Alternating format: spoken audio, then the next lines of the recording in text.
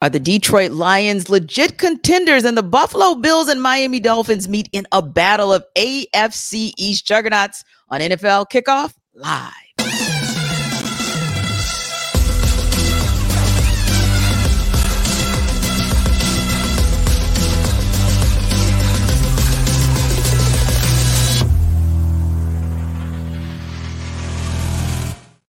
Welcome to NFL Kickoff Live. I'm your host, Tenitra Batiste. Alongside me, of course, my guys Jarvis Davis and Kyle Krabs. And we are going to go straight to Thursday Night Football, where the Lions let everyone in Titletown know they've arrived, or have they? Folks, the Detroit Lions are 3-1 and all alone in first place for the first time since week 2 of 2017 in the NFC North. Just amazing. They go into Green Bay on Thursday night and they pound the Packers 34-20. Really, for the Lions, it was simple. In the first half, after a Jared Goff interception and trailing 3-0, the Lions put out 27 straight points against Green Bay, pounded them with their offensive line. Jahmyr Gibbs, David Montgomery on the ground. Montgomery over 100 yards rushing, over 30 carries on the night. Goff was very, very solid, and the defense really, really good as well. Another 5-sack performance from this defense. They take care of business and knock off the Packers for the 4th consecutive time and for the 2nd straight time at Lambeau Field under the lights. Don't forget to subscribe to our Locked On Lions show, our Locked On Lions YouTube channel. Watch for free on YouTube. Lions are 3-1.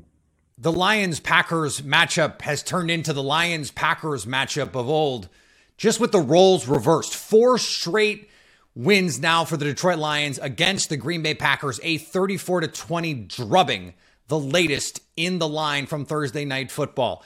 I'm Peter Bukowski, host of Locked On Packers, and this game was lost at the line of scrimmage for Green Bay. They couldn't block Detroit's front, not even the backup interior defensive linemen. They could do nothing. They got absolutely punked at the line of scrimmage in pass protection, where they have been one of the best pass protecting teams in the NFL through the first month, at least until Thursday night. The problems didn't end there. On the other end of the line of scrimmage, the Packers defensive front, they get absolutely bullied. 43 carries, 211 rushing yards for the Detroit Lions. To add insult to injury, Jared Goff gets off with a big scramble. Khalif Raymond hits a 40-yard run. This was an absolute butt kicking. And right now, the Lions are in control of this division and of this rivalry. So tell us how you really feel. But you know what, Jarvis? This is not a shock to us, because we saw up front, up close and personal, exactly who the heck the Lions are when they did the exact thing to the Atlanta Falcons. Kyle, it really, in watching it last night, I felt like it was just the same thing. It was on repeat. Like, one thing I can say about the Lions is they're consistent and they're getting better and better on both sides of the ball. And they showed that dominance. Even when the Packers tried to mount a comeback last night, the Lions knew that it was coming and they were ready for it. And they definitely just kept, as one of our friends says, foots on necks last night. But yeah, Lions 3-1, running the NFC North houseway. Yeah, the formula, Peter kind of laid it out, and you guys saw it firsthand with Atlanta, but just reading the numbers off the sheet for the first 4 games of the season, 118, 102, 115, and 211 rushing yards offensively for Detroit. Their defense, 90, 82, 44, and 27 last night against Green Bay. Oh, we got Aaron Jones back. Good news. Well, not exactly. Anytime you can force a team to be that kind of one-dimensional, the way that Detroit is right now with Dan Campbell and the way he's got them playing in the trenches, and then conversely, you can control the pace of play with what you're doing offensively and your ability to run the ball, it's going to set you up really well. And you hear the cliches of NFC North, cold weather football, but like that stuff's real. And say what you want about Detroit, they'll have a chance to answer those questions late in the year. But that's where my mind goes next is Minnesota plays inside. Green Bay, you got that cold weather game out of the way early, right? But when you get late in the year, it's translatable football, even though Jared Goff really benefits from being a quarterback who plays indoors at home. And another thing about this game that I thought it was very interesting, Kyle, is like we saw the duality of Jared Goff as a quarterback, right, in the NFL. First drive, pick. And then Green Bay gets down. Of course, they stall out a little bit and they end up getting the field goal. And then the next thing you come down, 75 yards to go for a touchdown. So it's just so amazing to be able to see those different sides of Jared Goff within that game. And then we just saw the really good side, for the rest of the game. So I think that the Detroit Lions are here. I think I'm ready to say that right now, because when you think about having an established identity, they want to run the football. They want to be physical. They want to out-physical guys. And when I'm seeing John Comiskey, we're very familiar with him. He's playing for the Atlanta Falcons. Was that the same John Comiskey, JD? No, that's a different John Comiskey. He's a little bit thicker. He's able to actually put some weight on.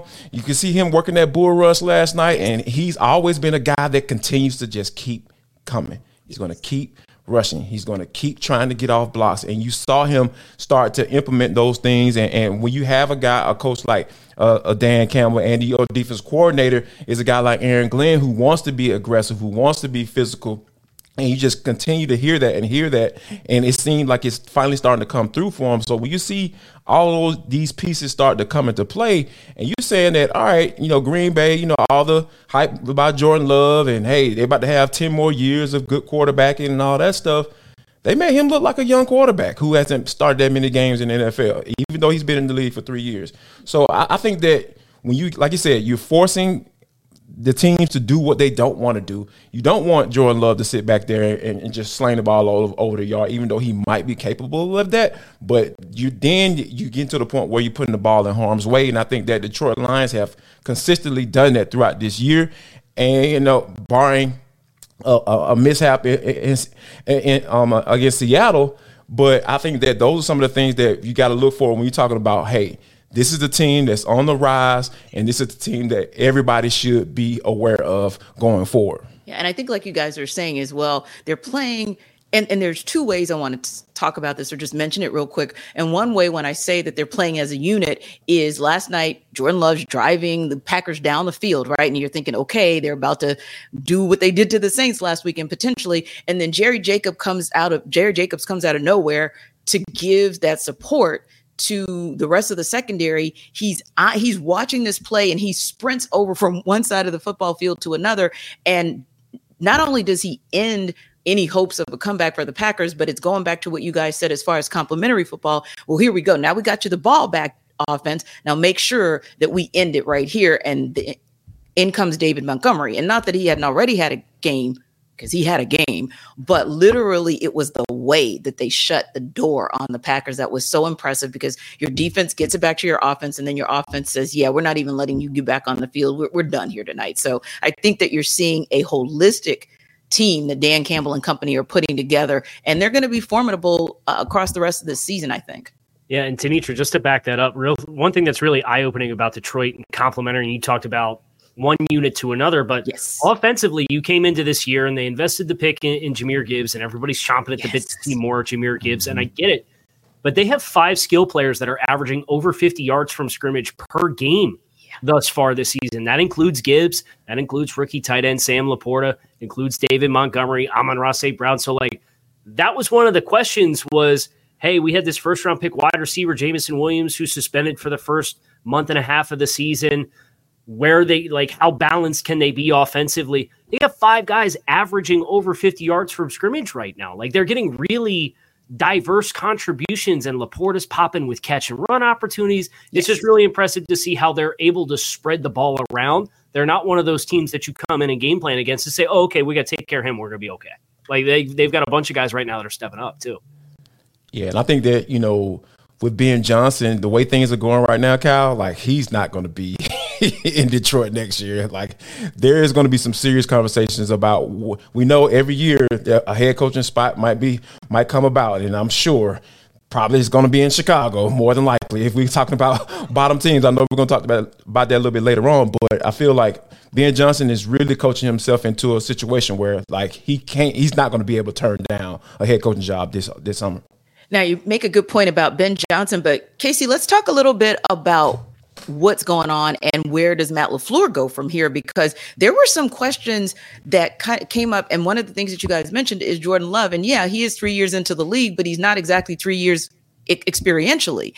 And it looked like in every phase of the game, the Lions were ready. They were prepared for anything and everything that the Packers had to throw at them. And so my question is, in terms of what Matt LaFleur has to work with on all sides of the ball, kind of where does he go from here as far as getting his team ready? Because yes, they did come back on the Saints, but let's just be real. They came back on a Saints team that was without Derek Carr for the second half. And Jameis Winston was okay substituting for him, but ultimately speaking, that wasn't exactly 100% Saints team. So yeah, I just wanted to know out of curiosity, we're talking a lot about how good this was a showing for the Lions and how consistently it was a showing for the Lions. But what are your concerns in what you saw with the Packers? Well, I think long-term, you're a little worried about what happens now along the offensive line with Bakhtiari going on IR, with him getting his knee scoped. And that's been feels like a 3-year saga at this point. Yeah.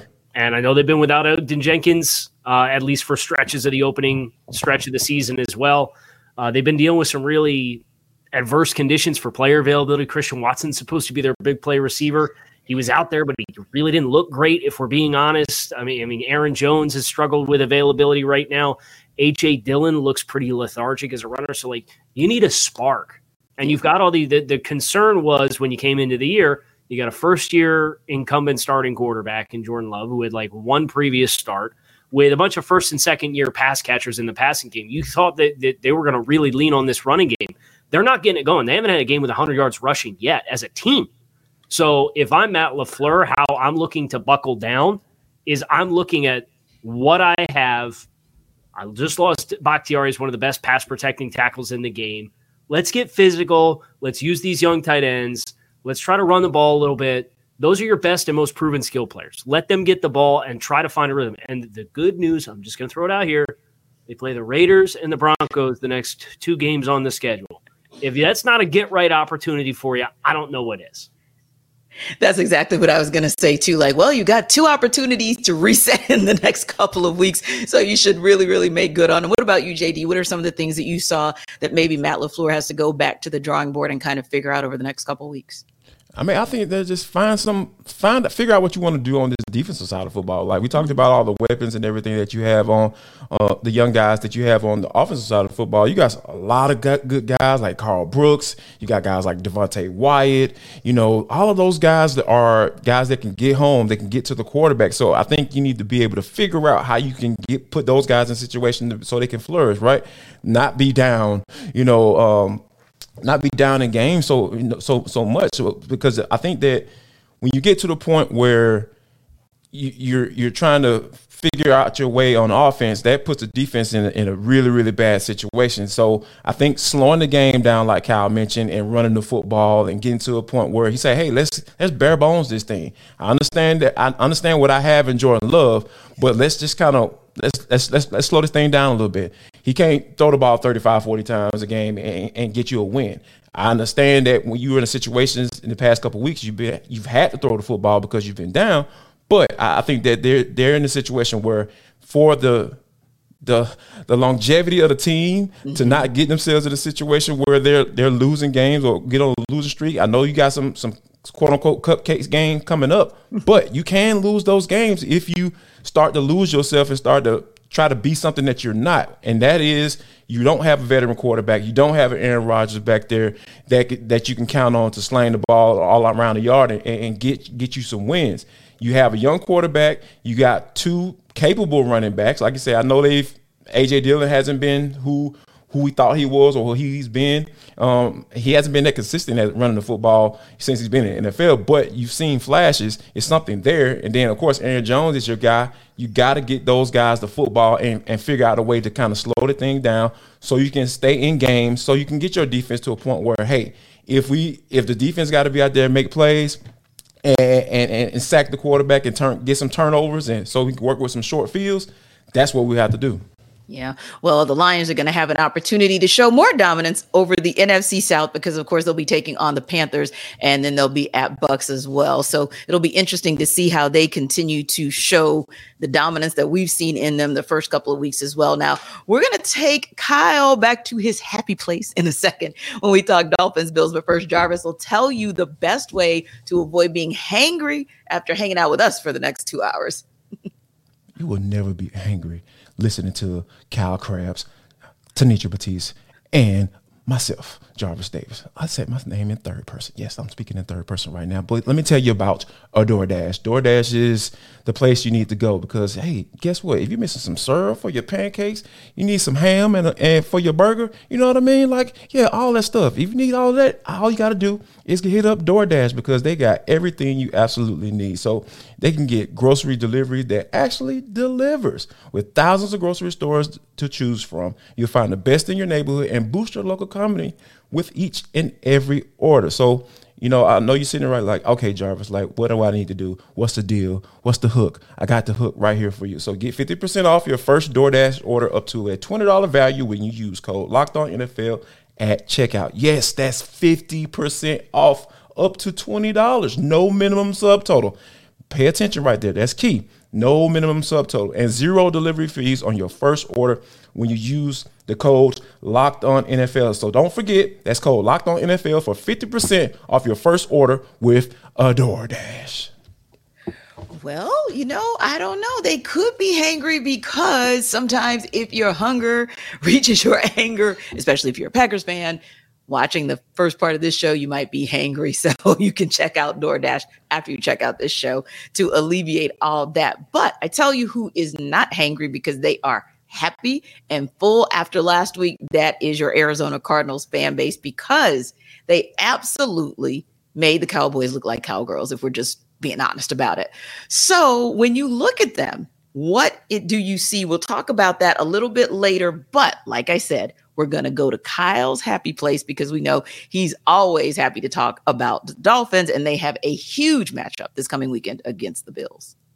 Yeah, you have the Dolphins in a position to kind of legitimize themselves. Obviously, they played a couple teams in the Los Angeles Chargers, who were a playoff team last year, New England Patriots with Bill Belichick on Sunday Night Football, and then they do what they did last Sunday to the Denver Broncos to really kind of catapult their offensive production for the first 3 weeks of a season into like historical stratosphere. But they're playing the Bills, and the Bills are top 3 in just about every major statistical category defensively. So I think that's really where the focus is Miami is glitz, glamour, touchdowns. There's all this focus on Miami's offense versus Buffalo's defense.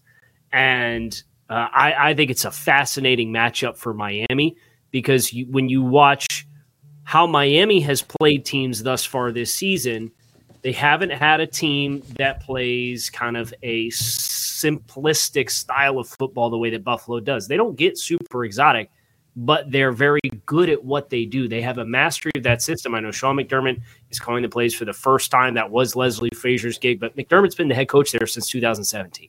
So there's this level of mastery, of trust, of leverage, and passing off players in zone. They don't play country zone where it's like, okay, I'm just going to drop the grass and cover this third of the field. Like they're very sticky in zone coverages. But Buffalo, conversely, has played teams that have been very static in the first 3 weeks of the season. Not a lot of pre-snap movement. Miami is head and shoulders the most dynamic pre-snap offense in the league right now for all of the shifts and motions and their ability to test that element of Buffalo's defense. I think that's where the attention really gets to be fun for the chess match that you're expecting for this game. Miami's getting Jalen Waddle back. I would expect both offensive linemen that are probably questionable when the final injury report comes out, and Teron Armstead, and I know he just said in the locker room like 3 minutes ago that he'll be out there. He didn't practice on Wednesday. I would expect Connor Williams plays as well. The Bills announced that safety Jordan Poyer will not play in this game. The Dolphins announced that defensive end Jalen Phillips will not play in this game. So both teams missing a key starter defensively, but I would expect you're largely going to get strength on strength. And the question really is, does Miami's pre-snap administration test the Bills in ways that forces communication breakdowns and allows for some of these explosive plays to still show up on Sunday? And what you saw in the Dolphins last weekend with the total annihilation of the Denver Broncos, really, it looked like one of the most, if not the most complete team in the league, at least through these first couple of weeks. So, Jarvis, would you say that when you look at the Dolphins, you feel like they are that much of a complete team? And if they're not the best, they're certainly one of the top three so far in the league this season? Yeah, I would have to put the Miami Dolphins up there because when you think about the way that what they do on offense, like Kyle said, talking about, one of the top teams as far as pre-snap motion, like I think to the tune of like 77% in NFL. So like when you think about what that means or what that does to a defense, like a lot of times when you get those guys moving, a lot of times the quarterback from a pre-snap standpoint is looking at the defender, looking at the linebacker. Is he moving with the guy, or is somebody taking off and running across the formation with the guy who's going into motion? So all those things are like basically pre-snap reads that they can tell you, like, okay, that can determine coverage. So if that man is going across the formation, following him along, so more than likely that's man coverage. If he's just taking a step over, the linebackers are shifting over one step, a lot of times it's zone. So it's a lot of different things that you can say that you can get, or indicators that you can get before that ball is snapped, and say, okay, it gives the quarterback like Tua Tagovailoa, who has been absolutely amazing. This dude is so accurate with the football. It's just really cool to watch because Tua is a guy that it's hard not to like him. Obviously, Miami Dolphins fans were very upset. Kyle, I'm sure like when they saw how Justin Herbert was playing, in his rookie season, and they were like, oh man, did we get the wrong guy? But I think that once it looks like, knock on wood, that Tua is kind of gotten past this whole injury situation with the changing up of his workouts in the offseason and all that stuff, it just seems like this dude is like really primed and ready to be one of those quarterbacks or one of those guys he was drafted to be, right? Because that was the expectation. Like if you get drafted that high, a lot of times teams are coming in and looking at you and saying, hey, can you be the face of the franchise? And then if you're talking about that elite level, can you be one of the faces of the league? Because we know quarterbacks they get pushed into that situation once they start coming in balling like he is right now. And I think that Miami is a team that they have so many mismatches. We're talking about Raheem Mostert, A-Chain having his breakout game. And then you got Jalen Waddle, who was out last week. Now he's coming back. And, it is just so it is fun watching this team on offense. And I think that's why they kind of gobbled up all the conversation when you start talking about the Miami Dolphins. So I think that this is a team that people need to watch out for because it looks like Tua is going to be a guy that can remain healthy as the season goes along. Now, the Dolphins, of course, are one of only 3 teams that are still undefeated. So you look at them and you kind of compare them to how they're playing, KC, versus, say, how the Philadelphia Eagles are playing, how the San Francisco 49ers are playing. How does your home team stack up? So I think Philadelphia is the one who I think has the most room to grow versus what their first 3 weeks of performances have looked like. Yeah, I'd agree. I think San Francisco's probably playing more complete football just because of how good the defense is. Yeah. Miami really struggled against the Chargers in week 1, and they have gotten consistently better in the run defense, which was such a big talking point out of that first game where the Chargers ran for 233 yards. You have seen 88 and then 69 in the last 2 weeks. And obviously when you give up 70 points, you're not in a position to really run the ball offensively all that much. So you understand that there's some complementary football elements that are at play there as well. But even just the execution up front, I think, and Mike McDaniel has talked about this week during his press availabilities, that you see the players starting to understand when it is their opportunity to try to make a play within the structure of the defense instead of everybody trying to make a play on every play and then surrendering your leverage and giving up gaps. And that's how you end up getting gouged for big gains. So that transition to Vic Fangio has not been without its struggles, but they gave up a punt return for a touchdown last Sunday. So defensively, they gave up 13 points to Denver. So it's even better than what the final number on the scoreboard looks like. And I think that's where when you hang them against San Francisco and Philadelphia, I think they've certainly been more robust offensively than what Philadelphia has been early on. It's just, I think San Francisco humming a little bit more consistently across the full 3 games. I'd probably give the nod to San Francisco.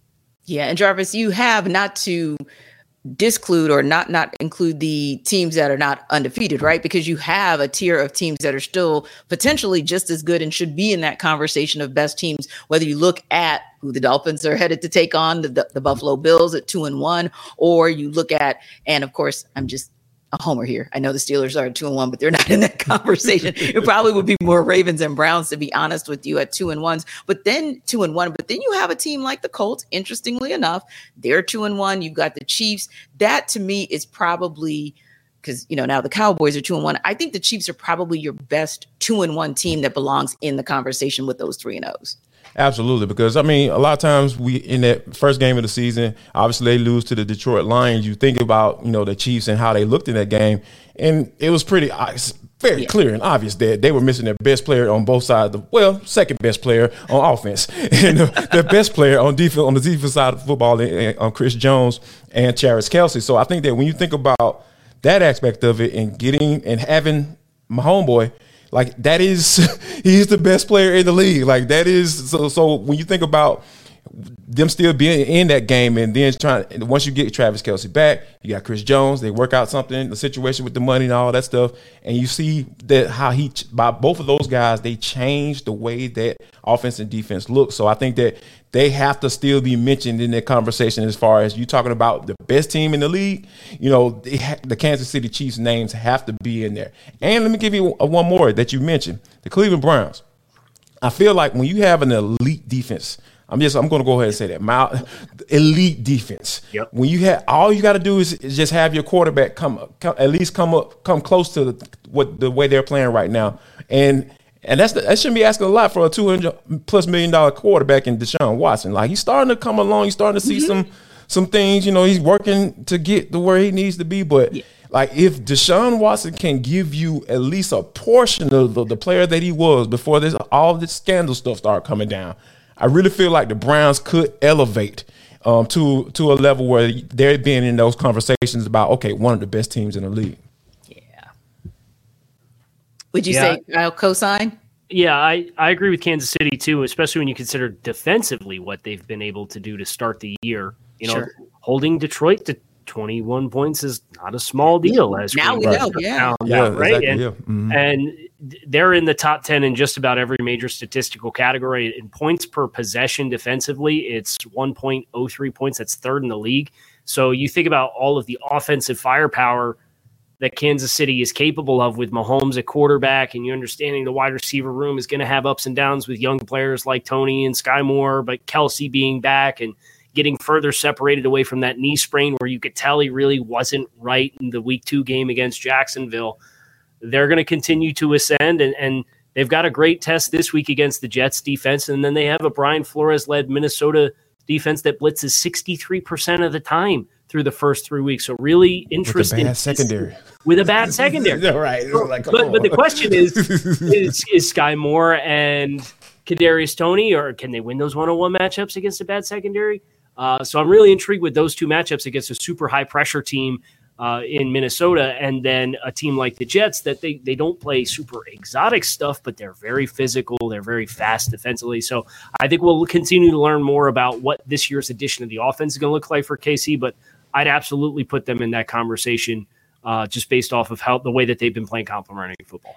Yeah, and that's a great point that you make, because you talk about the fact that, hey, they scored 41 points. I don't care if it was on the Bears. 41 is 41 is 41. But I think the number that probably is the number that's hidden, or should I say the numbers that are hidden, doesn't matter whether it's the Jaguars or the Bears. When you're holding, and to your point, the Lions, now that we've seen how high powered that offense is, when you're holding an NFL team like the Lions who can score at will to 20 points, and then you're holding the Jaguars to 9, and then you're holding the Bears to 10, that's still something to be said about that Kansas City Chiefs defense that maybe doesn't get as much attention or as much shine or spotlight as their offense does. So yeah, absolutely a great point that you make there. But listen, when we come back, we'll talk about whether or not one particular team got exposed as a pretender, or do Jarvis and Kyle think that these guys are still contenders? We'll talk about it, but first, Jarvis is about to put you up on game.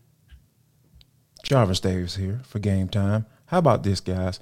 I need you to go to the best place for last-minute tickets deals. if you did not hear what I just said, I need you to go to the best place for last-minute ticket deals. What's the place, Jarvis? Game time, fools. Let's go. Come on. Forget planning them for months in advance. Like, for planners. What? Planners for suckers. Let's go. We're going to get this last-minute deal with tickets right up to the day of the event. You can get exclusive flash deals on tickets for football, basketball, baseball, concerts, comedy, theater, and more. It is the fastest-growing ticketing app in the country for a reason, y'all, because we don't want to plan. We plan for everything. We plan for our kids. We plan for school. We plan for our husbands, our wives, all that stuff. Everything, side pieces and all. We plan for all that stuff. We're tired of planning. Come on, y'all. We don't want to do that. So here's what I want you to do. Snag the tickets without stress with Game Time. Download the Game Time app, create an account, and use code LOCKEDONNFL for $20 off your first purchase. Yes, $20 off your first purchase. All you got to do is drop the code LOCKEDONNFL. So make sure that you download Game Time today. Last minute tickets, lowest price, guaranteed. Well, I guess since you mentioned side pieces, it is cuffing season. So yeah, get your Game Time on, good people. It's that time of year. Let's go. Let's do it. Let's do it. Another time of the year. I love it. And you know what else a lot of people love is the fact that the Arizona Cardinals, I don't even know if one-upped is a good enough word to what they did to the Dallas Cowboys last weekend. I think they kind of turned them into cowgirls, to be honest with you, with how they looked on that field. But it actually brings up, in all seriousness and all fairness, a conversation that is legit, which is, was that Arizona game kind of a blip on the radar, as every team kind of has one of those games, at least one of those games every season? Or does this show you maybe that there are some chinks in the armor, and maybe more so than we previously thought about the Cowboys? For me, they're in the process of this offensive philosophical change, and you get with how much they're featuring Tony Pollard, which, hey, good for you. It's one of the franchise tag running back situations that's working out, where Pollard's maximizing his value thus far, and the Cowboys are getting a lot of run out of him. You know, he's 312 yards from scrimmage. It's leading the team. They are pounding the rock a ton. He's getting over 20 carries per game.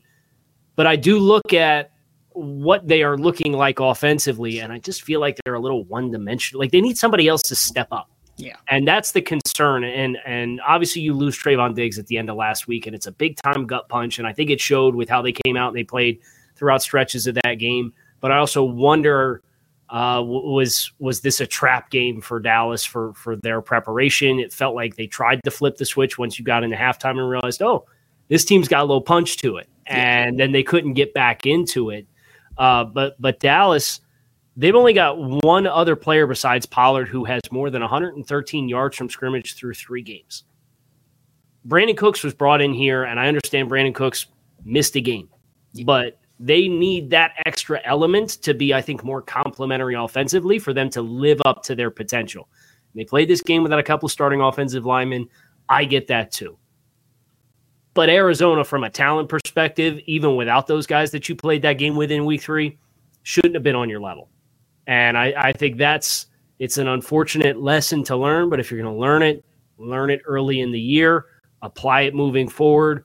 And hopefully they get themselves right in a little bit, I think, more dynamic offensively, just because I think they need to benefit from that versus just being this turnaround, give the ball to Tony Pollard 21 times a game and hope CeeDee Lamb makes all the plays for you when you need him to in big moments. And Kyle, that's a great point, because it was something that you talked about earlier. And Jarvis, chime in here when we talked about those 3-0 teams. And we talked about the fact that of those teams, the Eagles are probably the one that's trending up and has the most potential to grow. So to your point, Kyle, if the Cowboys are going to stay in the conversation of trying to get out of the NFC East as a division winner, or at least a high wild card, they're definitely going to have to evolve that offense, but really get it together on defense as well, other than, of course, Micah Parsons. But ultimately speaking, yeah, Jarvis, if they're going to compete in a very competitive NFC and, again, try to get out of their own division, they're going to have to step up their game. And they have to get healthy as well, because when you have 3 offensive linemen being out of your starting lineup, that is a pretty big deal. One, okay, yeah, you're supposed to be able to supplement that. But when you got 3, Like that is a pretty big deal. You're talking about 60% of your starting offensive line. So yeah, they still got 415 yards offense in week 3. I mean, I understand that. I get it. But that means a lot though. Like you had Chuma Edoga, a guy who kind of bounced around on the Falcons practice squad for a little while, starting out there at tackle. So those are you can't ignore that. But I'm not giving the Cowboys a pass. Don't get it twisted. I feel like there is something to the fact that when you talk about only having one pass catcher, that can make plays for you, or you put the ball in the hands of a pass catcher and they can start working for you.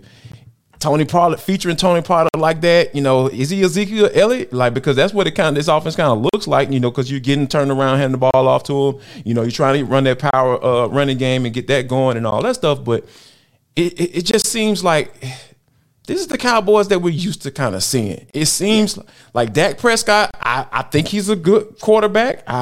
Anybody who want to argue against that, okay, we can have a conversation, but I don't think it's worth having because I feel like the guy is a good quarterback. Yeah. It just seems like it's always something missing with this team, and I'm not sure that this is a situation where we can say the season's gonna go off the rails for them. I'm not saying that, but it just gives you a peek into what we can come to expect in these games, that we can point at the schedule and say, oh, this might be a trap game for them. This might be a trap game for them. And this was definitely one of those games where say, okay, yes, they can definitely slip up in this game because one, like they were running right at Michael Parsons. Like they were, like it's one thing to have to be, you're behind and you have to throw the football and Levin can just get off and you got DeMarcus Lawrence coming at you behind and everything like that. But to say that, hey, they're actually up, and they got some guys who can kind of get in front of you. They got that power running back and James Conner coming downhill at you and being physical, and they're giving a two-way goals from an offensive play calling standpoint. That defense looks different. And then you got your number one cornerback out. It's just a lot of different factors that kind of made me look at this game and say, you know what? Even though I expected the Cowboys, and we talked about it last week, expected the Cowboys to get this win, but I'm not surprised at all that they actually slipped up. And I'm expecting them to bounce back because, like you said, they have a lot of talent up and down that roster. But you have to look at that up front in the offensive line. That's where it starts. If it's those guys continue to remain out and kind of mismatch, you playing mismatch and tic-tac-toe with your offensive line, they're going to have issues. They're going to struggle. Yeah. And I look at the schedule for Dallas too. This is not the week to have guys banged up on the offensive line because you're playing the Patriots. And then you go on the road for the next 2 weeks and you play the 49ers and the Chargers. Yeah. I understand the Chargers defenses look brutal through the first 3 weeks. I get it. But that's 2 road games against high-powered offenses that can score a lot of points. And what San Francisco's done to you in the postseason the last 2 years is very well documented as far as the success that they've had against the Cowboys. Yes. And then they have the bye week, and then they're home against the Rams, and then they got to go to Philly and play the Eagles. And then the last 5 games of the season are that man Eagles, is up there. Bills, Dolphins, Lions. So like they got a tough stretch coming up right now, and they got a tough close. So I look at big picture wise for Dallas and their aspirations, a little bit less margin for error in the divisional games now, because if they're going to be what they want to be at the end of the year, you got to take care of business in the East now, because losing games like this you can't have. And I think they're a team that's got to come out and make a statement in Week 4 against New England. Yeah, and I think as well, going back to something you said about the way the offense is just something that's a little bit off. You're going to get what you're going to get out of, like you said, Tony Pollard. He's no Ezekiel Elliott, but you're going to get something out of him. CeeDee Lamb is who he is. But one of the questions I had was, okay, Dallas is one of those teams like so many others. I'll, of course, use Kansas City with Travis Kelce as an example. But Dallas is a team that's also known for getting a lot out of their tight ends. And I don't think they're getting anything out of their tight end room. But also, I'm wondering, where's Michael Gallup? So they're going to have to they need him to step up as well, because having 8 receptions, 11 targets, granted, but just 8 receptions, that's kind of not going to do it if they're looking week by week to get a tougher schedule and teams that, like you all said, can actually score at will. But we got a couple teams here that are, I'm going to call them interesting, although I think just one of those teams is interesting because I think one is they are who we thought they were, right? But the Carolina Panthers, that's the one I'm saying. that team is who we thought they were. Minnesota Vikings, maybe a little bit more shocking that they're 0-3, but they're both 0-3 heading into week 4, and they're both looking, of course, to get in the win column for the first time this season. Panthers are currently a 4.5-point underdog in this one. And so Julian Council is going to take us, he of Locked On Panthers, and sell us on why the Panthers will cover that spread. So you guys have asked me to tell you why the Carolina Panthers are going to cover the spread on Sunday against the Minnesota Vikings. Looking over at our friends over at FanDuel, the Panthers are currently 4-point home dogs against the Vikings, who are 0-3 on the season. The Carolina Panthers are also 0-3, having lost to the Falcons in week 1, the Saints at home in week 2, and then last Sunday without Bryce Young in Seattle in week 3. So they're not just 0-3, by the way. They're also 0-3 against the spread. Yeah, not great. I'm told that good teams win, great teams cover, so bad teams lose. Is it putrid teams don't cover and they lose? I'm not quite sure what that would be. The Carolina Panthers, though, have not gotten off, obviously, as I just mentioned, to a hot start. But I do think they can win this game on Sunday. Not very many reasons to believe that would be the case other than the fact that it's the NFL and that it's a week-to-week league, and that these are a bunch of one-score games that the Minnesota Vikings this year have been losing. We all knew last year the Vikings winning 13 games was a complete fluke. They were not that good. They needed that massive comeback against the Jeff Saturday-led Colts, and now the market correction has come. Bryce Young, he's back on Sunday. Adam Thielen, DJ Chark, the wide receivers, finally got separation against a bad Seahawks defense. Well, the Vikings defense is also bad. It was bad last year. It's bad this year. Brian Flores is going to try and send a lot of blitzes, and I think they're going to get burned with quick passes like they did last week with Justin Herbert, and the Chargers went into the TD Bank Stadium and beat them. So I think the Carolina Panthers will cover and win on Sunday because the Vikings don't win one-score games this year. I mean, the Panthers have a ton of injuries. There's a lot more reasons to say why they won't cover, but I'm not here to do that. I'm here to spread positivity and joy and tell you why you should put your money on the Carolina Panthers. So you guys asked me to sell me why. Well, there you go. Carolina Panthers, because, the Vikings are the Vikings. All right. Julian almost sold me on the Panthers, but I'm going to let you guys have that. Like, here's the thing. Like, this is going to be the battle for the bottom of the barrel, right? Like, let's be honest. And I think it's the perfect scenario for the Vikings because, Kirk Cousins is pretty much on his way out, I'm assuming. And then, they're going to see if they can probably take advantage of get into that sweepstakes for a guy like Caleb Williams if he wants to go there. He might go back to college and turn down all that guaranteed money. But anyway, yeah, I think though. But for this game, there's no way I really feel like, the Carolina Panthers are going to cover this spread because at the end of the day, the Vikings can put up points. They can't play defense, but they could definitely put some points on the board. You got a guy like Justin Jefferson out there that they can go to work. Kirk can sling the ball all over the yard when it comes to the regular season and no pressure games. Like, this is the type of game where I feel like Kirk Cousins is probably going to throw for about 200-300 yards and a couple of touchdowns, and Justin might catch all of them. So I think that Carolina doesn't have a chance, and in covering that 4.5-point spread.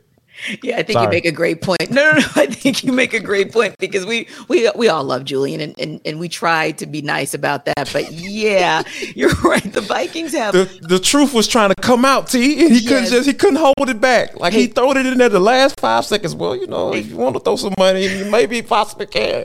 No. Nope. Like, you about to get somebody to lose their doggone mortgage, man. Hey, Kyle, we have a saying in Atlanta, and maybe it's a Southern saying as well, but bless his heart, because I'm not really sure what he was looking at. And one of the other things, just to be honest with you, I don't think that, at least from what we saw in watching the Panthers take on the Falcons, I don't think we saw anything in their secondary that should make the Vikings afraid that they won't be able to score at will, just like Jarvis said. So yeah, I don't know. Maybe you saw something, Kyle, or you see something or hear something that we don't. Maybe Carolina's just really banged up.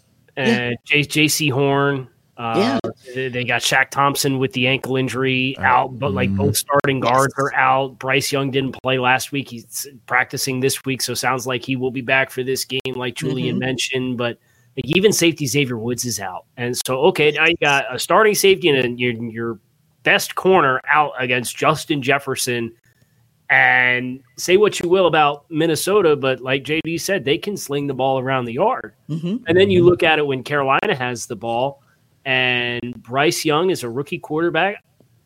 Brian Flores was my head coach for 3 years. I can tell you exactly what's going to happen. He's going to blitz the bejesus out of that kid. Yeah. And he's going to keep doing it until you get him out of it. And I just don't think they have the pieces to consistently get out of it. I think they're going to have that protection, swimming, trying to guess who's coming. Flores is going to put them guys up on the line of scrimmage, all 7 guys up on the line of scrimmage and say, hey, guess which 5 are coming? Sometimes all 7 are going to come. Sometimes 3 of them are going to come. But we're going to make you make declarations and sort it out, and then you're going to have to throw hot with consistency. And I just don't trust the experience to do it at a particularly high level. Then you saw Philadelphia come out and say, okay, well, then that's fine. You want to put all these DBs and linebackers up on the line of scrimmage. We'll just pound the rock. And they paid Miles Sanders $6 million a season. He's averaging 3.5 yards per carry right now. Like I don't think they have the horses up front to grade in the run game. I don't trust their ability to sort out protection with an inexperienced quarterback and a bunch of guys running routes that look like me and JD running routes out there. There's no separation. Like I just don't trust any of it. So I'm passing hard on Carolina to cover personally. And speaking of Miles Sanders' old team, the Philadelphia Eagles, well, they'll be hosting the Washington Commanders. They'll be opening up division play this coming weekend. Eagles are an 8.5-point favorite over the Commanders. And we have Gino Camilleri to tell you why the Eagles will cover the spread in that one. The Philadelphia Eagles officially open up divisional play this weekend as they take on the Washington Commanders. And I'm here to tell you why the Eagles are going to cover that FanDuel 8.5-point spread this weekend. I'm Gino Camilleri, the Locked On Eagles podcast, to tell you that the Philadelphia Eagles are in for another defensive dominant performance. And why do I say that? They're going against Sam Howell, who last week threw an alarming rate of interceptions against the Buffalo defense that is very good.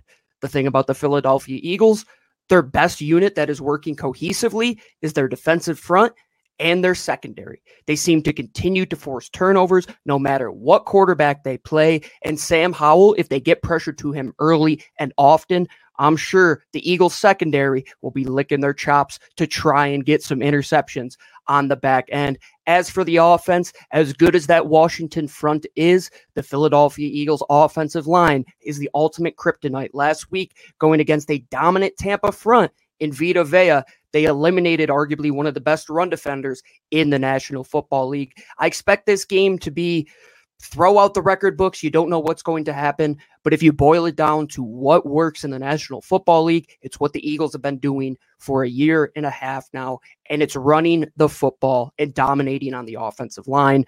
The Eagles should open up the pass game. It looked like they started to get things going in the second half last week against Tampa Bay. And 8.5 points, it might be close through 3 quarters, I would say. But when the Eagles get that ball late and they have to choke down that clock, I expect them to go out there and win probably by 10 points. I'll take a guess. 31-21, the Eagles walk out. They cover the spread over at FanDuel. I'm Gino Camilleri from Locked On Eagles. Make sure you tune in each and every day, 5 days a week. Fly, Eagles, fly. And Kyle, allow me to allow Jarvis to talk about one of his favorite players that gives him the warm and fuzzies because he chooses violence almost every week. And I don't think that we mentioned Jalen Carter and the impact and the effect that he could potentially have on this game. So Jarvis, I'll let you be in your happy place now. Yes. So let me talk about the most valuable player according to Spotrac in the National Football League, Mr. Jalen Carter. Yes. I wish he would have kept that 88 number. Oh, man, why didn't he keep that? Anyway. But yeah, I think that, the Eagles are definitely, I'm with Gino, they're going to definitely cover this spread at 8.5 points because Sam Howell looked like who I thought Sam Howell was going to look like when he came into the NFL last week because the Buffalo Bills were absolutely terrorizing this young man. And I think that the Eagles can do the exact same when you're talking about the defensive pressure that can come from that interior because that's the thing that scares quarterbacks the most. That interior rush. Like, yeah, the edge guys, they can run that edge, run that loop all they want. All the time, a lot of times, all a quarterback got to do is step up in the pocket. But, oh, my Lord, when it comes up that middle, you know how I feel about this. But when you get that pressure up the middle, it does something to a quarterback's psyche. It speeds up their clock tremendously. And you saw the Bills take advantage of that last week. This dude was just throwing the ball up for grabs, and they were going to go get it. And I think that, the Eagles, for that reason, they're going to be able to take advantage of this. Simply, I think they easily cover. I can say they can even have a 15-point lead by the time this game is over with, because the Commanders they came back down to earth a little bit. Like, I was on board with them for the most part, because one of the reasons why I thought that was interesting about that game is the fact that they were able to stay in that game because of Josh Allen putting the ball in harm's way. That's the one thing that he can quite dodge a little bit. So I think that with giving the way Sam Howell played, and given how, the Eagles being able to put pressure on their guys without sending pressure, and then you can add to that, if you can send that second level pressure or even a third level pressure, those are some of the things that I feel like they're going to really throw the Washington Commanders off. And I feel like at the end of the day, yes, the Eagles will cover. I'm buying big time Eagles to cover. I mean, 16% of Sam Howell's dropbacks this season have ended in sacks. 16%. Like, that's 3x, like, a good number at that specific statistic. And look, that the Buffalo Bills are 16-0 5 minutes into the fourth quarter, right? It really snowballed late as they tried to press. I was disappointed Washington didn't run the ball more. I thought they had some good physical runs. Buffalo's got some small edges. I don't know that you're going to have the same success against Philadelphia, but you do look at the second level of that defense, and you'd like to think if you can get big and physical with a big back like Brian Robinson, you can have some success running the football. But if you're just going to continue to drop back and let Sam Howell read these 5 and 7 step drop concepts, Jahan Dotson hasn't been getting the ball. I think he's got like 80 yards receiving through 3 games. It's just not firing as far as being able to read the field. The offensive line's a big concern. I was surprised how poorly Andrew Wiley played in week 3. Just compressing down inside, letting free runners off the edge, searching for somebody to block inside, but the center's stepping the same way that he's stepping down. It was a mess. It was an absolute nightmare performance for Washington, and I think there's too much there to right that ship in 1 week. Your hope is to run the ball and keep it close. And I know Washington played them tough last year. So, like, I know there's familiarity there from a personnel standpoint, a divisional game, and you never know what's going to happen when divisional games end up happening. But I definitely buy Philly to comfortably win this game, just because I think JD made some great points about the pressure on the inside against a shorter quarterback in Sam Howell, who right now is being asked to read stuff down the field and hold the ball. And it's a bad mix.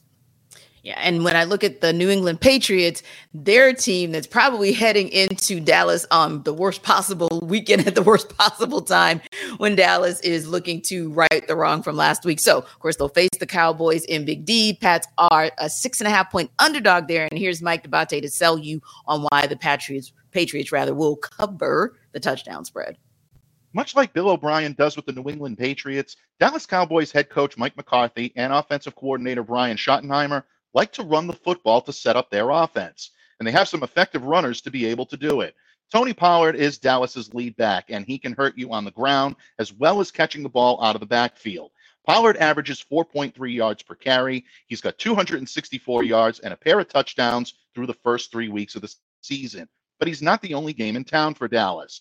Rico Dowdle backs him up, and he's been effective in spot duty. And let's not forget the rookie Deuce Vaughn, who can be shifty and disruptive on situational downs as well. The key for Dallas in establishing the run is their big offensive line, and that line has been banged up in recent weeks. Tyron Smith, Tyler Biadasz, Zach Martin, and Terrence Steele are a formidable group ordinarily. But let's not forget that Biadasz, Martin, and Tyron Smith all missed the Arizona Cardinals loss due to injury. Their status is going to be a key storyline to monitor throughout the week, because if Dallas's line is still feeling its injury effects, that could mean a very big day for the Patriots' defensive front. Now, the Patriots are dealing with some injury concerns of their own on the defensive line. Devon Godchow with an ankle injury and Daniel Ekuale with an elbow injury left the Jets game. They did not return. Their absence had little effect on a strong afternoon on run defense, as the Pats effectively shut down Breece Hall and Dalvin Cook.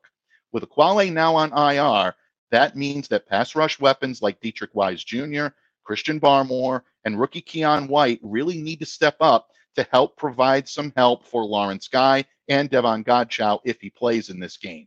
The key here is Keon White, whose athleticism is going to be a major component in stopping the run and trying to keep Dak Prescott and that Dallas passing game off balance. If the Cowboys offense can't get untracked, look for the Patriots to keep this closer than that 6.5-point spread on Sunday.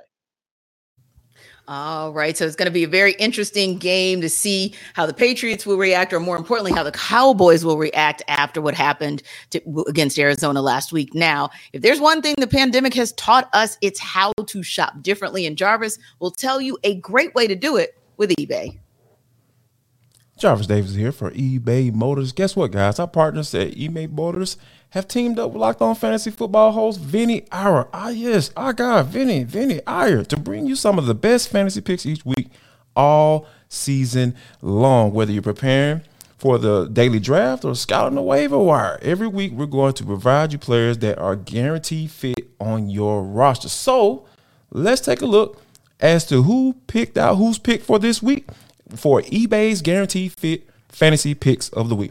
All right, this week fantasy pick of the week, guys, is Brock Purdy. Yes, you heard that right. Second-year guy who has picked up where he left off as a star rookie passer down the stretch last season with his sharp play and Kyle Shanahan's diverse, loaded passing game this season. Purdy is playing off of Christian McCaffrey's running well and delivering nicely through the red zone with his arms and legs. In week 4, Purdy gets a favorable matchup at home against Arizona's defense. Purdy should manage multiple scores with 250-plus passing yards at San Francisco's Bills, an early big lead in another blowout. Yes, I'm telling y'all, San Francisco is the team that you need to watch, and of course, Brock Purdy is right there for the taking. Vinny Iyer from Locked On Fantasy Football is going to help you win your fantasy championship, and eBay Motors knows the championship team is about each player being a perfect fit, same with your vehicle. So with over 122 million parts of your number one ride or die,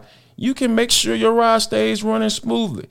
From brake kits, LED headlights, or roof rack, bumpers, whatever your baby needs, eBay Motors has got you covered. So, and with a guaranteed eBay fit, it's guaranteed to fit your ride the first time, every time, or your money back. Plus, at the prices, you're getting out of here with some money in your pocket. So who's not trying to save money right now? So go to eBay Motors right now. Because, hey, I got an old school Buick that me and my brother were trying to restore.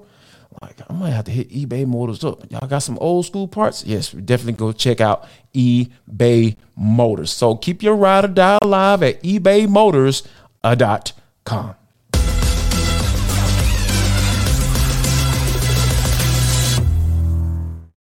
Hey, got a little breaking news for you guys out of the NFC South. We just learned from our guy Ross Jackson of Locked On Saints that Derek Carr returned to throwing during the open media portion of practice today, taking red zone snaps with the first team. Now, it's unclear if he'll end up playing now, but this certainly makes things a little interesting. You guys know, of course, that the Saints are going to be taking on the Buccaneers. So this is a critical NFC South matchup coming this weekend. How important would it be for the Saints if they are able to get Carr back if he's a go this Sunday? I think one of the things that you have to take a look at, this is the difference between the guy you brought in you paid all that money to come in and try to get a win versus a guy in Jameis Winston who can't seem to stick around as a starter in this league, or who's looked at as a backup quarterback now in this league. So I think that if they're able to get a guy like Derek Carr back, I think it's going to be beneficial to the Saints, because we know how this NFC South is. Like, this, more than likely, it's going to be a 9 or 10 game maybe winner in this division. So this is going to be, you got an early divisional matchup, and I think that, if the Saints are able to get a guy like Derek Carr back, I think it's going to work out in their favor tremendously, because that offense for the Saints is, without Derek Carr, even though I don't feel like that the ceiling is that high, it definitely goes down once a guy like Jameis Winston steps into the game. Yeah, KC, when you have a QBR of 54.2 and passing yards of 101, I don't care if you just played or didn't play a full game, that's still pretty abysmal for an NFL quarterback. That's not the kind of thing that's going to keep you in the conversation of possibly winning your division or maybe sneaking into the wild card. So yeah, getting Carr back could potentially give the Saints an even more competitive edge against the Buccaneers, especially when we know that at moments the Buccaneers are kind of showing signs. Baker Mayfield is showing signs of having the ability to make that I'm going to use that term loosely, but make that a somewhat potent offense. Yeah, and I know I sympathize with the situation New Orleans has been in, where there's been a lot of incontinuity in the backfield with Alvin Kamara, with his suspension, and Tony Jones and Jamal Williams and Kendre Miller is a draft pick that they brought in. There hasn't been a lot of consistency. This is a team that offensively is averaging 3.4 yards per rush through the first 3 games, and that includes a game against the Green Bay Packers, who just gave up like 211 rushing yards to the Detroit Lions last night. So you got to find something to have a spark. And I agree with JD with what you invested in bringing Derek Carr in here with a big player like Chris Olave that can make plays down the field. You just need more body of work together to try to build and stack some momentum. And look, you look at what's coming up down the pipe. They're at New England next week too. So being able to get more reps, try to establish more consistency and chemistry and continuity throughout the offense with your starting quarterback, the guy you're going to ride with throughout the season. I think there's a big picture benefit, and I also think there's a benefit this week too, because obviously the risk reward of Jameis Winston has been well documented as far as ball security goes. And I think it'd be a huge boost to New Orleans for their chances to try to get back in the win column. Yeah, and let's not act like Raymond James is that friendly of a stadium to Jameis Winston. So there is that too. Well, we are now heading to our number 2 of NFL Kickoff Live. Of course, this is the best football talk you're going to get every single Friday. We'll talk you all array around the league. We're going to talk about every team, every game, and of course, just like we talked about moments ago, get you breaking news. And speaking of that breaking news that you're going to hear from me, Tanisha Batiste, along with Jarvis Davis and Kyle Krabs, we're going to talk about some news that hit today for the Los Angeles Rams, signing tight end Tyler Higbee to a contract extension. Guys, that contract extension is a 3-year deal worth $27.5 million up to $30.5 million with incentives and $17 million guaranteed. And of course, the Rams also opened Cooper Kupp's 21-day practice window to return from IR. So it looks like things are looking pretty good for that team out in LA.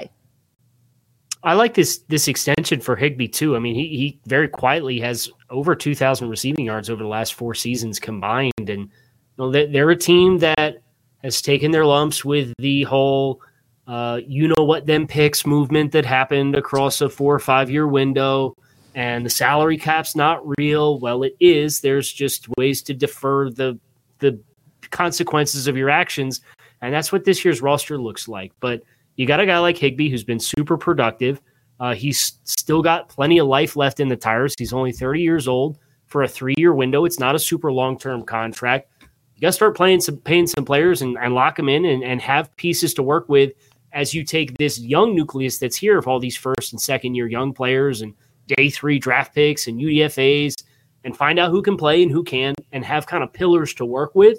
And to have Higbee be a player who's under contract with an extension as a productive player, middle-class contract at the position. I really like it for the Rams. And after they get through this year, this is like the take your lumps year for the decisions of the last 5 years. You got a Lombardi trophy out of it, great. But now once you move on and you flip the calendar to 2024, you're going to have some cash to spend. You're going to have investment opportunities, and you can really start to build this thing back up. And having a few guys that have been there, done that is a great way to do it. I think Higbee's a nice piece for them. Now, Jarvis, we don't know if the Rams are going to see Higbee on Sunday. He's officially listed as questionable with an Achilles injury for Sunday's game against the Colts. But certainly if the Rams are able to have him go, he's a guy that with 11 receptions on the season, 132 yards, he's averaging 12.1 yards per reception. That's a pretty powerful addition if he can go. And, just as Kyle mentioned, yeah, he may be 30, but he's still operating like he's in his prime. Yeah, I think that, this is good for the Rams. Like, you want to have some stability, for this team. Like Kyle mentioned, like when you think about how they've run Like it's those picks, when you had those, when that's been the moniker that they've been running out here for the past few years, it definitely says something about how they're trying to move forward, right? Because you only can do that for so long. Like you can't say, forget the salary cap, forget draft picks and all that stuff. You can't do that for a certain amount of time. They did it to get a Super Bowl. It worked out. Now it's time to start build some stability. Now that's when you start locking down some players or guys that have been productive for you.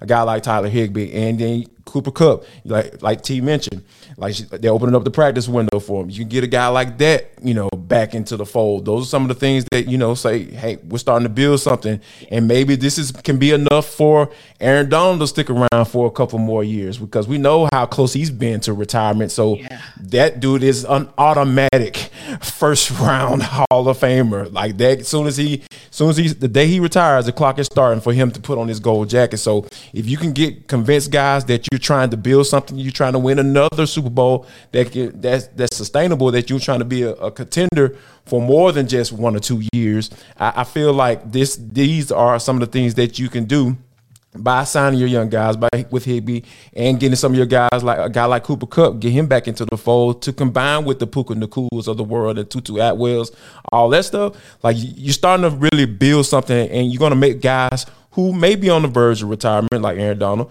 stick around. Yeah. And it may not seem like a big deal or a big matchup for this weekend, but certainly if you can have Tyler Higbee go, and as you get Cooper Kupp closer, but more importantly, if you can have Tyler Higbee go, it's going to be a big matchup for the Colts as they continue to try to build on some early successes this season. But there are a lot of key matchups, starting a lot of division play this weekend. So let's go around the country as teams gear up for some of those games. We'll get updates from an impressive 49ers start to the season, and then some teams who maybe need to prove that they really want to be in it. Let's go game to game.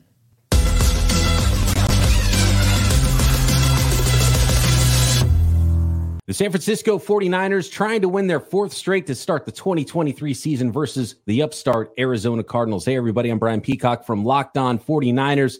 And 3-0 right now, the Niners heading into week 4, 3-0. Seems to be the lucky number this year for the Niners. They've scored exactly 30 points in their first 3 weeks. Can they do it again against the Arizona Cardinals that might be a little bit better than we all expected, beating the Dallas Cowboys in week 3 and really been competitive in all 3 games and could be pretty close to a 3-0 team themselves coming into this week 4 matchup, as Kyle Shanahan pointed out earlier on in the week. The 49ers clearly, though, a more talented team, a young quarterback that's proven to be up to the task, and just talent everywhere. The 5 eligible receivers and runners on the offensive side of the ball, and the marquee matchup here, the 49ers' strength on the defensive line versus the biggest strength of the Arizona Cardinals on their offensive line. Can the 49ers impose their will?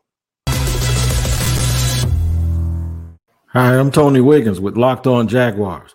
The Jaguars are headed to Europe to play against the Atlanta Falcons.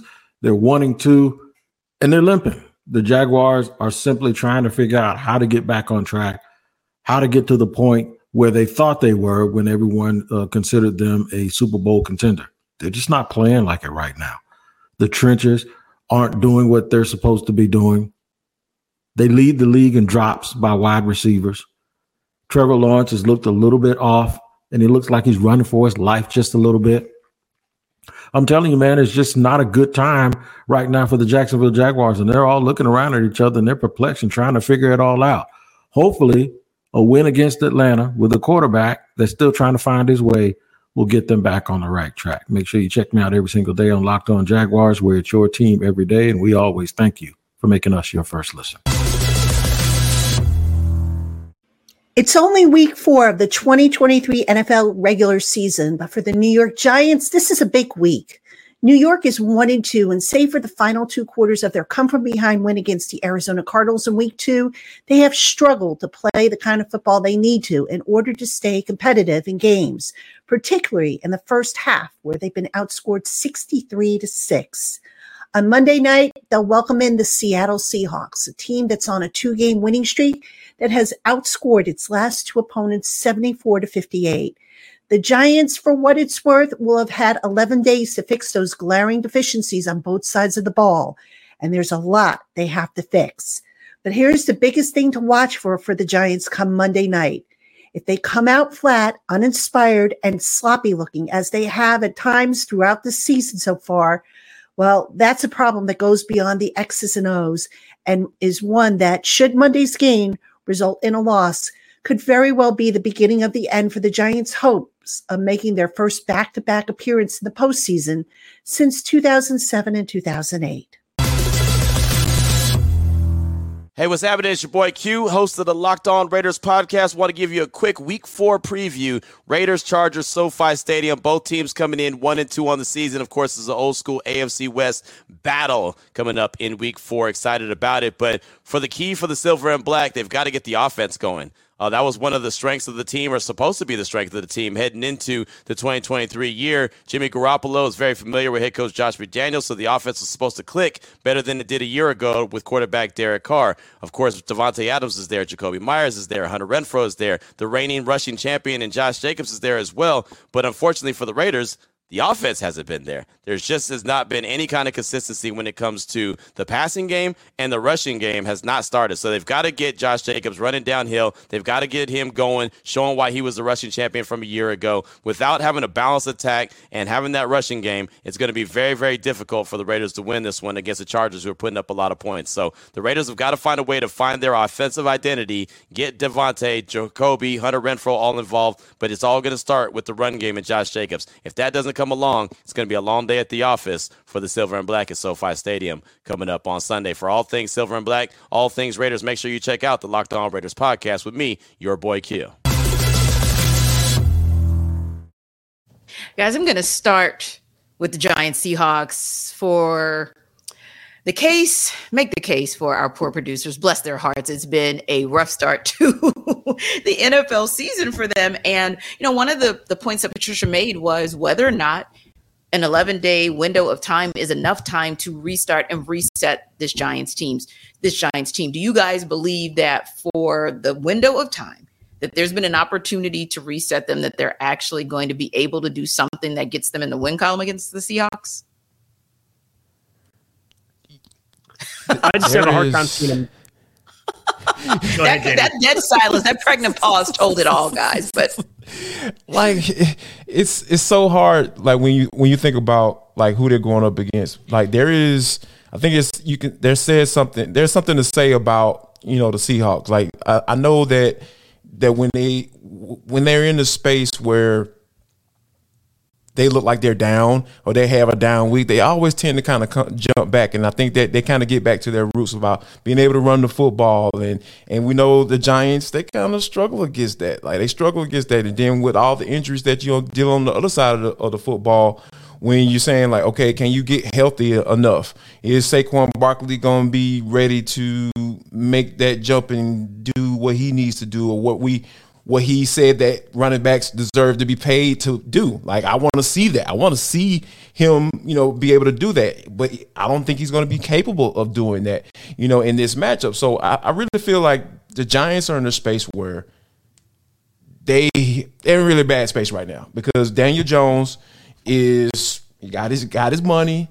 And he's been up and down. Like, there's just no consistency with this team. So I really feel like the Seattle Seahawks are the team that I trust a little bit more. Even though they have a guy like Geno Smith at quarterback, we saw last year he was making a decent case to be, at least in the conversations for, either comeback player of the year or MVP type candidate. The dude was just playing lights out last year. So I think that with the Seattle, what they'll be able to do to be able to run the football, and as long as Geno Smith can take care of the football and keep the ball out of harm's way, I don't think the Giants have a chance in this one.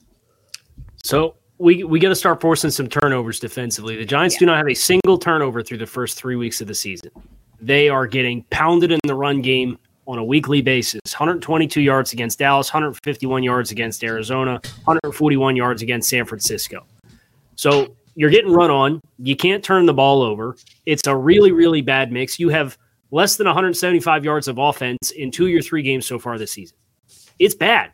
And Darren Waller was supposed to be the fix-all for the skill group. It hasn't materialized. Saquon Barkley's missed a game, obviously dealing with the ankle injury. And I get Andrew Thomas didn't play in their last game too. So that's a bad mix, especially when you're going against San Francisco. They had some personnel issues that I didn't think they even touched this offseason. And I don't know if that's because they made the playoffs, because they went 9-7-1 and then won a playoff game against Minnesota, and we thought we were something that we weren't, so we try to just build on what we had. But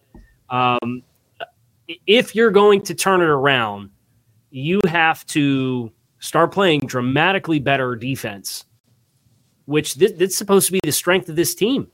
You look at the roster that they have, it's the defensive interior, and it's Wink Martindale and that super aggressive system that they have. And it just has not been there. Now, I think you can look at personnel on the defensive side of the ball and say, okay, like we can maybe get the light bulb to turn on, but I don't see the reinforcements coming offensively that are going to help this team. And Seattle has always been a team that has wanted to just come out and punch you in the face and pound the rock. And they're missing their offensive tackle and Abe Lucas, who's on IR. So they're not going to drop back a ton. They're going to want to play forward. And I think that's even more bad news for New York. Yeah. And you look at a team kind of switching gears to the AFC West, another intriguing matchup, Raiders versus Chargers. And it kind of, for me, it's the Raiders are the intriguing part of that matchup, mostly because I'm thinking about, and you guys just talked about it, Saquon Barkley being a guy who was on the end of that holdout. Now it's injuries, and it's just been kind of like an up and down, iffy. Feels like the same thing for Josh Jacobs, right? Like just can't get right, can't get going. Ever since the holdout, you're talking 45 carries, 108 yards, 2.4 yards averaging a carry. But also, of course, the news that just dropped about Chandler Jones and the fact that he's away from the team because he's been arrested, and Jimmy Garoppolo is questionable because he's still in concussion protocol. So the Raiders are an intriguing situation. And of course, the Chargers to me, they're intriguing because you just never know which Chargers team is going to show up. And you never know if the good Chargers show up, how long they're actually going to show up. So yeah, that's another one of those. Not only is it interesting or intriguing because it's a divisional matchup, but this might have big implications because both of these teams on different levels and for different reasons are trying to figure it out. Yeah, and and I think the Chargers, This is another one of those games that, like, hey, it's a divisional game, and if you want to be taken seriously, if you want ownership to say, hey, I want to keep my job at the end of the year, you need to win these type of games because, like you said, like if we matching talent for talent on the offensive side of the football, the Raiders versus the Chargers, like we know who's going to get that check mark. Like, I'm checking the Chargers each and every time, but like I said, we don't know when we're going to get it. Like I don't know when to expect it. Is Justin Herbert going to have a off game? You know, so it's just so many factors, and then when you factor in the fact of Mike Williams being out, you know, now, and those receiver group always dealing with injuries. Seem like, you know, Keenan Allen, thankfully he's healthy. He's having a lights out type of year so far. So all of those factors coming into play, like the Chargers should win this game because I'll take Justin Herbert versus Jimmy Garoppolo 10 times out of 12, man, 10 times out of 10, you know what I mean? So, man, my math is off of that. I don't know what's going on with y'all, man. I did 12 out of 10. 12 out of 10. There we go. Yes, that's what I meant. That's what I'm talking about. Kyle, man, that's what Casey said. I like you. Yeah, that's exactly what he said. So, yeah, I'll take him 12 times out of 10. So, those are some of the things where when you're looking at this team and kind of matching up these guys from a skill standpoint, like the Chargers should win this game. They should be able to outscore the Chargers because the Raiders just look discombobulated on offense. And when you have a guy like Josh McDaniels as your head coach, like that's a problem. That is a big problem. Yeah, and you're right. The Chargers can absolutely score 34 points week one. Of course, it was a loss, but still 34 points nonetheless in week one, 24 in week two. And of course, in week three, they were finally able to crack the code, scoring 28 points and getting a win. For more of NFL Kickoff Live, check out your favorite Locked On NFL YouTube page and get the second hour where we go over our best bets of the week.